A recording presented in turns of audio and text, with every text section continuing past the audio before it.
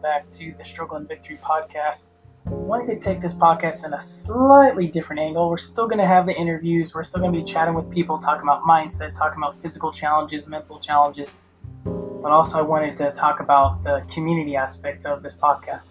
Specifically, we're going to be targeting some San Diego things. I'll see if there's some other areas and avenues and events and groups that want to share their stuff. Reach out to me. More than happy to have a little conversation to highlight what you guys do. But this will be specifically highlighting the local San Diego area, whether it's groups, events upcoming in the following weeks or months.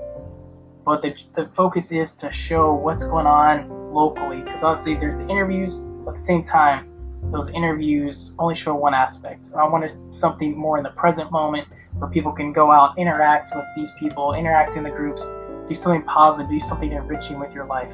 So let me know what you guys think, and let's jump right in the first one.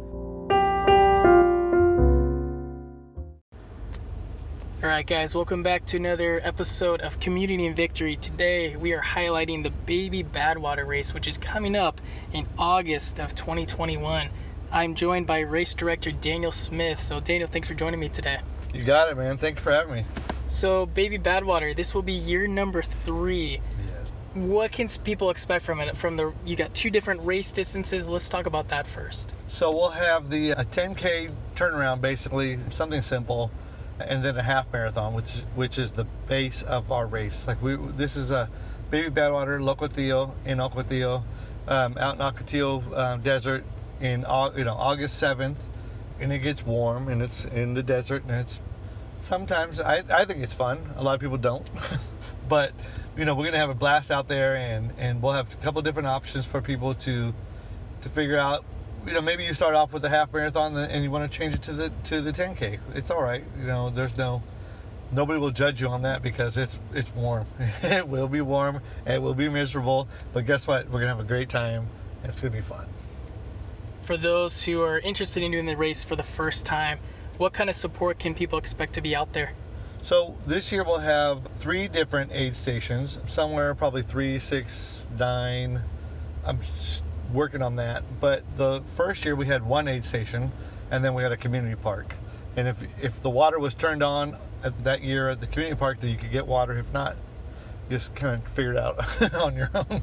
Last year we had 2 aid stations, and that was really nice. But this year we're getting a lot of support, a lot of people wanting to come out and help, volunteer, and donate. So the first year I paid, through my company, and my family owns a business, and we sponsored the race the first year. And last year we had a little more help. So this year, the way it seems and it feels, we'll be opened up on June 15th, hopefully, from the COVID restrictions and regulations, and we'll have a lot more people and a lot more donations. So we'll throw out another aid station,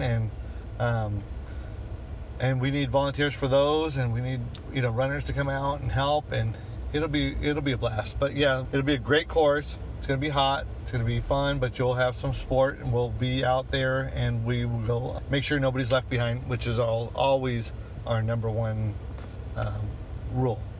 And also, if I remember right from last year, you had a couple people roving around in vehicles just checking in on runners. So it wasn't like everybody was like, hey, we'll see you at aid station, or using cell phones. You had people on the course checking in with people periodically. Yeah, last year was even, it was better than the first year, because we had rovers. We're in vehicles, we're with AC. If anybody needed help, we'd pick them up, we'd bring them out in their cars. So this year I have a volunteer that's going to come out with a rhino.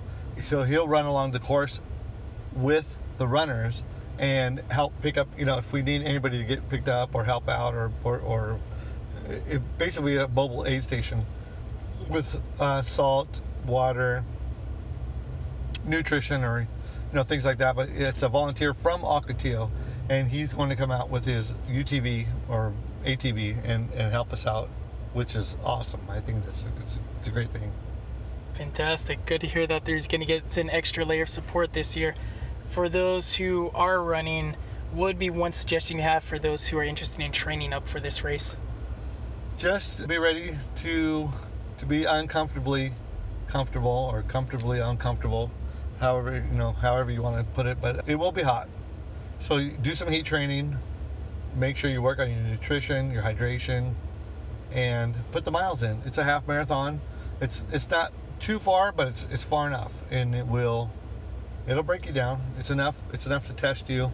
I think that a half marathon is tough enough out there in the middle of the desert, and it really is. It's hot. It'll be 105 degrees probably, I imagine, and just make sure you have your water and make sure that your training's comfortable, and you always have the option to drop down. So just be ready to suffer.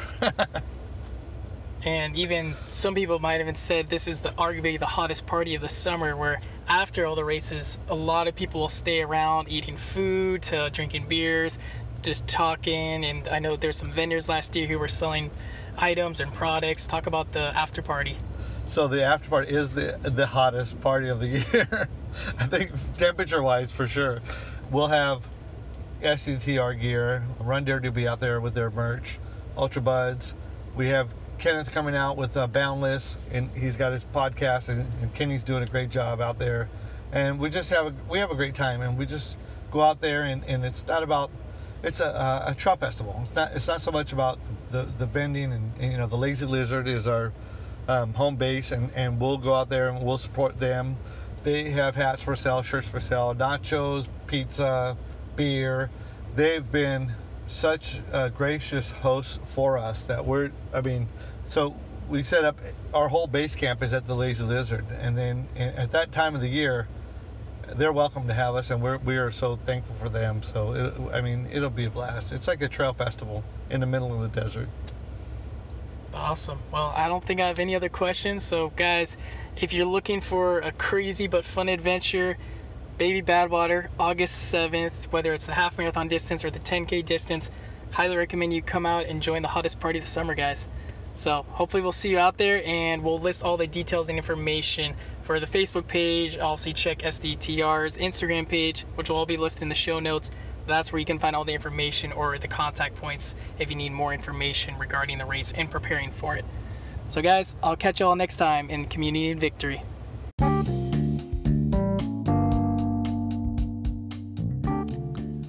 Hey guys, thanks for listening to today's episode of Struggle and Victory.